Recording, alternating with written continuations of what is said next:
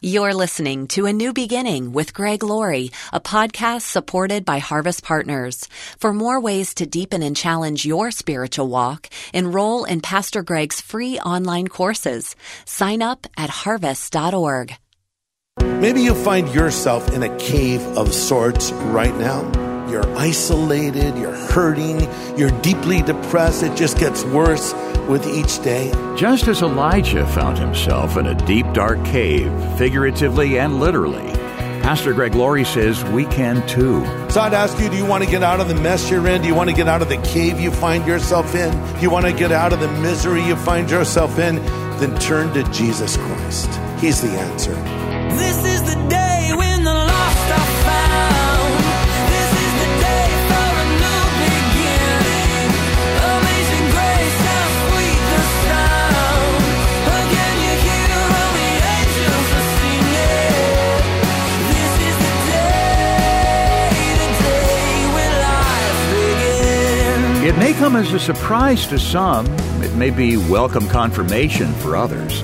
But believers can get depressed. Well, yes, there are numerous scriptures about joy and contentment, but we're humans living in mortal bodies in challenging times.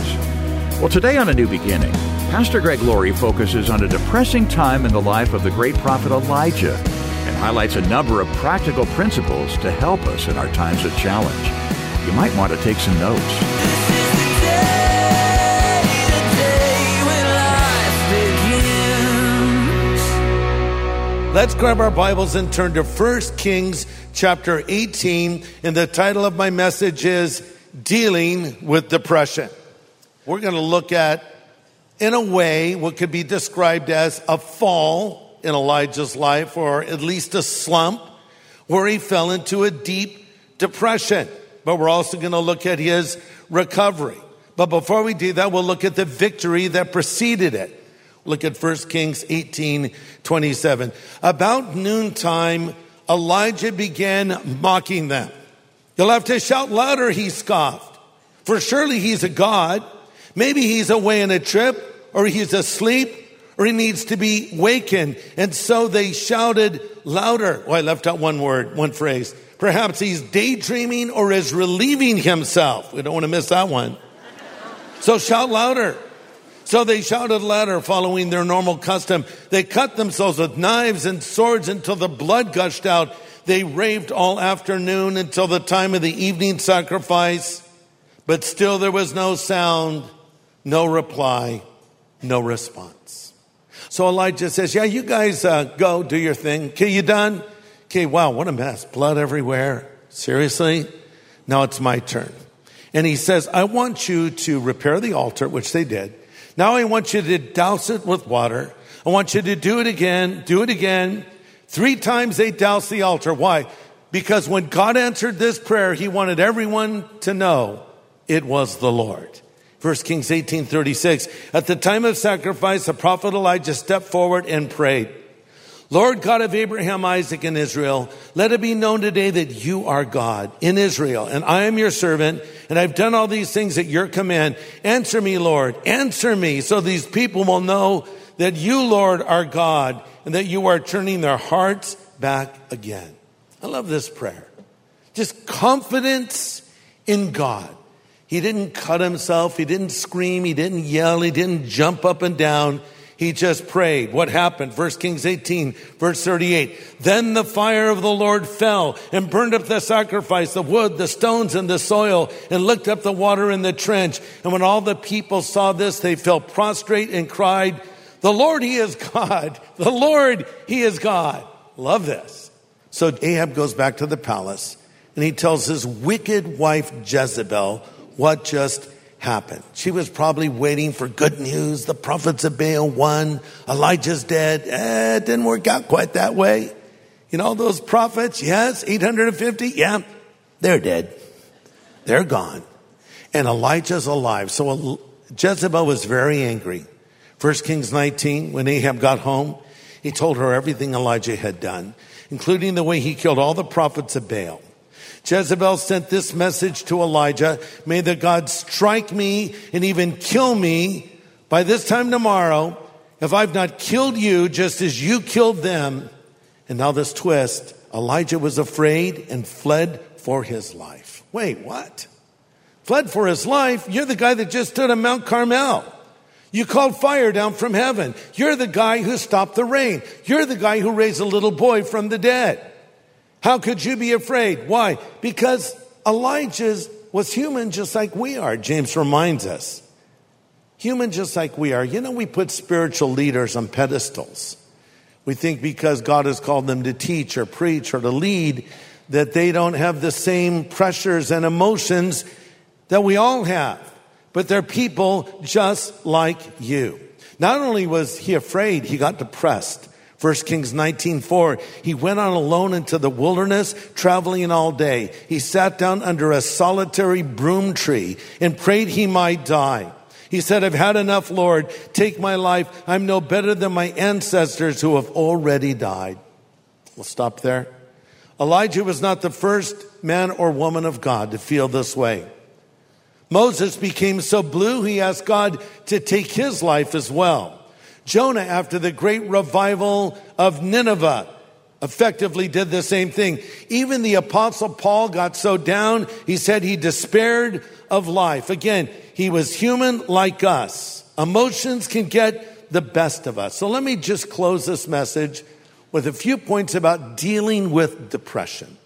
Before I do this, let me say this. There is something called clinical depression that is real. You should talk to your doctor about that. I'm not talking about clinical depression. I'm talking about the kind of depression that we might face in life in general when we get down in the doldrums. So let me say this. Here's my first point. Times of depression and vulnerability often come after great victories. Let me say that again. Times of depression and vulnerability often come after great victories. Elijah had just had the greatest victory of his life. In fact, everything in his life was effectively building up to this. He was being prepared for it. He goes into the court of Ahab. He says it's not going to rain. The Lord calls him to a brook that he gets his water from, and ravens drop his food by each day. And then the brook dries up, and then the Lord has him go be dependent on a widow to care for him. So the Lord's getting him ready. And then he emerges and he has this amazing event. And then the death threat. Depression often follows disappointment. Maybe Elijah thought that King Ahab would believe. Maybe he even thought that Jezebel would come around. But the opposite happened. Ahab went back, ratted out Elijah, and Jezebel put a contract out on his life. So this can happen in our life as well. Maybe you just took a bold step of faith. God used you in a powerful way. And all of a sudden, all of this spiritual warfare began. You didn't even understand it. All of a sudden, your kids are turning from the Lord. You're leading people to Christ, and your kids are not interested in spiritual things. Or you're having problems in your marriage. Or you're having problems somewhere else. There can be a cause and effect here. And you find yourself slumping into depression. You know, I am not a person that deals with depression in general, but I've had depressing moments, I can tell you that. And you might be surprised to know that I have found that there's a little slump of depression that will come right after we do some big thing. We do a big crusade, it's all exciting, a bunch of people come to the Lord, and I just know Monday morning I'm going to be down. It hits me, and here's how I learned how to deal with that. I observed Billy Graham up close and personal because toward the end of his ministry, I had the privilege of spending a lot of time with him, helping him with his sermons, hanging out with him. And I remember one event in particular. We're in Portland, Oregon, and Johnny Cash sang and Billy Graham preached. The place was packed. And think about this. This is Portland, Oregon. This is Portlandia, right? Okay, it's probably one of the most unchurched cities in America. And so here's Billy Graham preaching. It's like revival-like. Amazing. All these people come to the Lord, and we're on the platform, and we're coming down, and Billy Graham is now walking out to his car. There are people on each side, and we have ushers sort of holding them back, and I'm right behind him. He's just walking along. His head is kind of down. People are like, Billy, we love you, Billy. He just keeps walking. He gets into the car. And we're driving out. And so I'm thinking, I want to compliment him and encourage him. So I'm riding shotgun next to T.W. Wilson, his longtime associate, and Billy's in the back seat. Next to him is his son, Franklin. I turn around over the seat and I say, Billy, that was a great message tonight. Billy looks at me with those steely blue eyes and he says, it was just gospel. Turn back around. Whoa, okay, I knew that. And then I turn back around. I love that one point when you said Christ can resensitize your conscience. Billy shot back, well, he can. Okay, I turn back. I'm not talking to him anymore. Clearly the man does not want to be complimented. Then we drove to the hotel. He invited us up to his room. Someone had given us some roast beef sandwiches before the crusade started. That was a long time ago.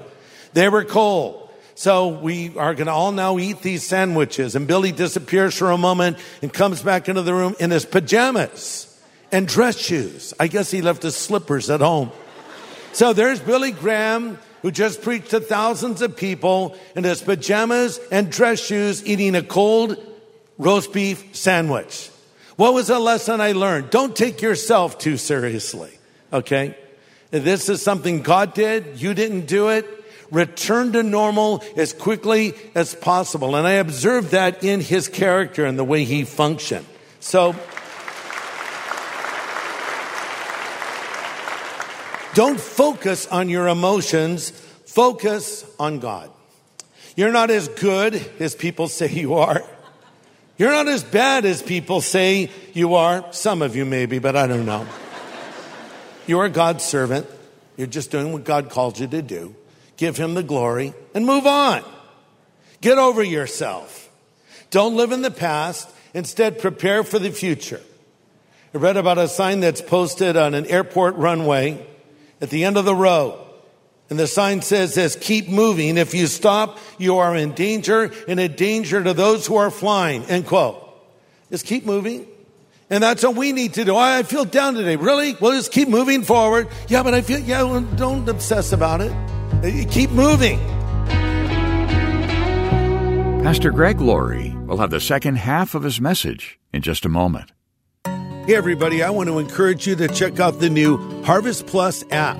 It's on Roku, Apple TV, and Google Play, among others. And you can stream incredible content on all major platforms for free. You're going to find live events, our evangelistic films like A Rush of Hope, Johnny Cash, The Redemption of an American Icon, Steve McQueen, The Salvation of an American Icon, and our newest film, Fame.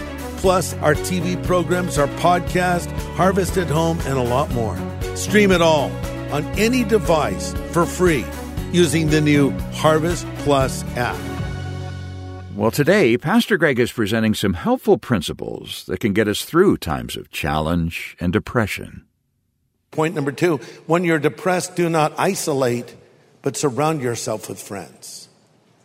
When you're depressed, don't isolate from others. 1 Kings 19:4, Elijah went on alone in the wilderness, traveling all day. He was alone. He needed a trusted friend who could have encouraged him. Often when we're down, we separate from people when we should do the opposite. Even Jesus asked Peter, James, and John to simply sit with him in the Garden of Gethsemane, right? And why? Because the scripture says he was overwhelmed with sorrow to the point of death. Research reveals that 3 out of 5 Americans feel lonely. Experts have long known that loneliness and isolation has long-ranging effects on the mind and body, ranging from anxiety and depression to vulnerability and even illness. Having just 1 or 2 friendships can dramatically decrease loneliness. Get some friends around you, people that can encourage you. Don't isolate yourself from everyone. And social media is not filled with friends. Get real, living, breathing human people around you, right? Point number 3, don't ignore the practical when you're feeling down. Don't ignore the practical. I love this part. 1 Kings 19:4, he sat down under a solitary broom tree and he prayed that he might die. I've had enough, Lord. Take my life. And he lay down and slept under the broom tree. As he was sleeping, an angel touched him and said, get up and eat. Sounds like a mother. Get up and eat. He looked around and there was some baked bread, on hot stones and a jar of water. So he ate and drank and sat down again. Sometimes you don't need a sermon, you need a sandwich. I'm serious. Sometimes it's the practical. When did you eat last? What did you eat last? Have you gotten some exercise? Have you gone outside? Have you put your phone down and just looked at God's creation or had a conversation with somebody? You see, sometimes it's the simple things. Final point, when you're feeling down, you need perspective from God's word. When you're feeling down and depressed, you need perspective from God's word. 1 Kings 19:8. He got up and ate and drank, and the food gave him enough strength to travel 40 days and nights to Mount Sinai, the mountain of God. He came to a cave where he spent the night, and the Lord said, "What are you doing here, Elijah?" When we are feeling down, we need to look up and listen for the voice of God. There's a lot of voices coming at us. We need to hear God's voice. And where are we going to hear God's voice? You're going to hear God's voice in God's word. So you've got to open the book and listen. The story goes on to say that while he was in the cave, there was a mighty earthquake. But then it says, but the Lord was not in the earthquake. Then there was a fire, but the Lord was not in the fire. And there was a wind, but the Lord was not in the wind. And then he heard a still small voice. Sometimes we're looking for God in the big events in life, and we should, but sometimes he's speaking to us quietly. So we need to be quiet. You know, Johnny Cash had a similar event in his life when he was at the peak of his fame. He found himself addicted to amphetamines and barbiturates. He used amphetamines to keep going on the road. Then he used barbiturates to get to sleep at night. And he began to isolate himself from friends and family. And he said, I never wanted to see another dawn. So he went to a place on the Tennessee River known as the Nickajack Cave. It was a series of caves, some were larger than 2 or 3 football stadiums. It just went on and on and on. And people were known to go in those caves and never come out again because they'd get lost, disoriented, and they would die. Johnny was kind of hoping that would happen to him. So he went deep into that cave where it was pitch darkness. And then he said that lack of light was appropriate, for at that moment I was as far from God as I had ever been. And Johnny said when he was in the darkness of that cave, not even wanting to live another day, the Lord spoke to him and said, what are you doing here? Just like Elijah, right? It was there that Johnny Cash made a recommitment to Christ. And he said of the experience, God saved me from killing myself. Maybe you find yourself in a cave of sorts right now. Not a literal cave, but a cave nonetheless. You're despondent, you're isolated, you're hurting, you're deeply depressed. It just gets worse with each day. And the Lord might say to you, what are you doing here? You don't have to be here. You can get out of this place that you're in right now by turning to me. Listen for that still small voice. You know, Jesus could have said that to Peter when he was warming himself by the enemy's fire, about to betray the Lord for the 3rd time and deny his name. Like, what are you doing here, dude? Why? You know, we get ourselves in crazy places and we don't know why things are going so badly. What are you doing there? Did you have to go there? You know, you struggle. I struggle with drinking. I'm an alcoholic. And when I was at the bar the other night, wait, what? What are you doing there? Well, I don't know why I make these bad decisions. I hang around with all these people and we're partying away. Well, what are you doing there? Why weren't you at church? See, we make bad decisions, then we reap the consequences of them, and we wonder why things are going the way that they're going. God says, what are you doing here? Come out of that cave. Oh, God can help you, but you need to get up and say, I don't want to be here anymore. You know, there was that man that Jesus healed, and he said, do you want to be made whole?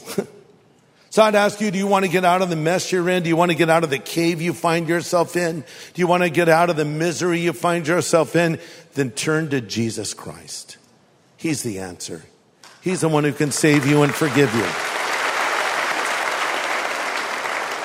Now listen, if you want Jesus Christ to come into your life, if you want him to forgive you of your sin, If you want to know that you'll go to heaven when you die, I want you to pray this prayer after me. You could even pray it out loud if you like. Just pray these words. Lord Jesus, I know I'm a sinner, but I know you're the Savior.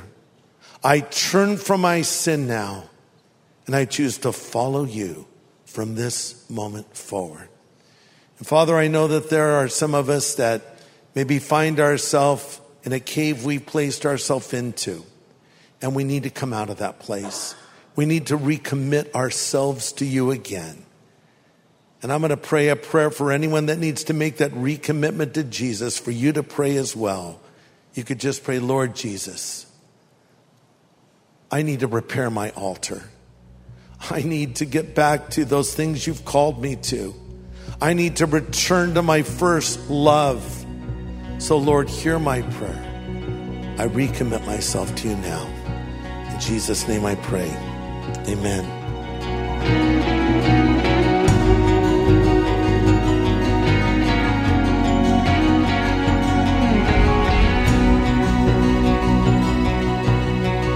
Pastor Greg Laurie, praying with those who are making a change in their relationship with the Lord today. And if you're coming to the Lord for the first time and asking Him to forgive your sins, and if you've meant those words today as you prayed with Pastor Greg, we want you to know your sins have been forgiven and you're now a new child of God. And Pastor Greg would like to send you a special Bible you'll find very helpful. It's called the New Believer's Bible, with hundreds of helps for those who are new to the faith.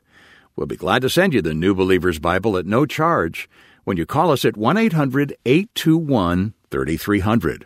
That's a 24/7 phone number, 1-800-821-3300. Or write A New Beginning, Box 4000, Riverside, California, 92514.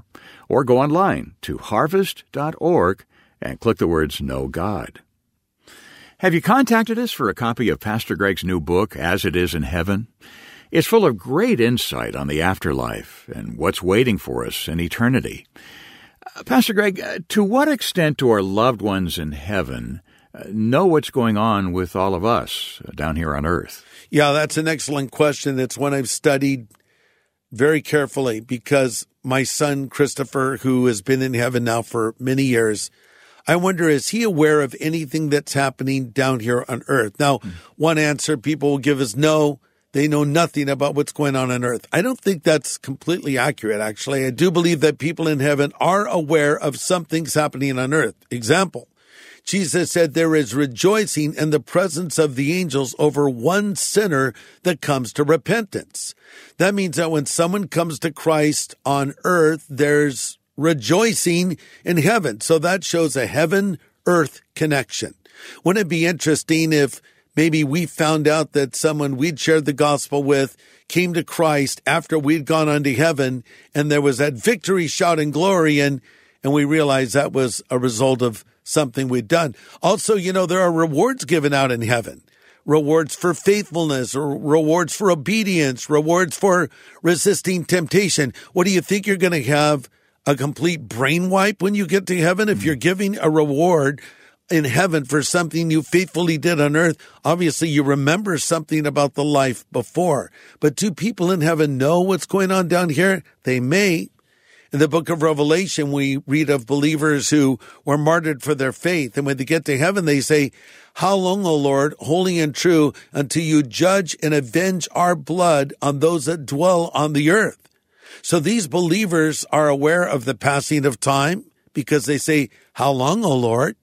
They're aware of people still on earth that have sort of gotten away with this, and they're wondering when God's judgment will be meted out to those people. So there are these connections, you see. Now, I don't know if they're following our every movement. I'm sure they have other things to do, like worship the Lord and enjoy all the glories and treasures and pleasures of heaven. But having said that, I do think there is some connection, and they are aware of some things. So I've written about that and a whole lot more in this book called As It Is in Heaven. It's a book that answers your questions about the afterlife. Questions like, what is heaven? Where is heaven? Why is there a heaven? What will I do when I get to heaven? Will I eat in heaven? Will I see people in heaven? Will we recognize one another in heaven? I deal with this and a whole lot more in this book, As It Is in Heaven. And I would love to send it to you so you can learn more about your future destination. That is, if you put your faith in Jesus Christ. And so, for your gift of any size this month that you send, I will rush you your own copy of As It Is in Heaven so you can learn more about the afterlife that will enable you to live a godly life now. Yeah, that's right. And it'll help prepare you to answer questions unbelievers may ask, or questions your kids or grandkids ask. So get in touch for the book As It Is in Heaven. We'll send it to thank you for your investment in the work we do here sharing the gospel each and every day. Our phone number is 1-800-821-3300. You can reach us anytime, 1-800-821-3300. Or write A New Beginning, Box 4000, Riverside, California, 92514. Or just go online to harvest.org. And by the way, Pastor Greg talks more about what's waiting for us in the afterlife in a new podcast available right now at harvest.org and on the Harvest Plus app. Look for the title As It Is in Heaven, a new podcast at harvest.org, the Harvest Plus app, and on other podcast apps. Well, next time, Pastor Greg presents a warning to those who are faking it in their Christian faith. It's a pivotal study called The Almost Christian. Join us here on A New Beginning with pastor and Bible teacher Greg Laurie.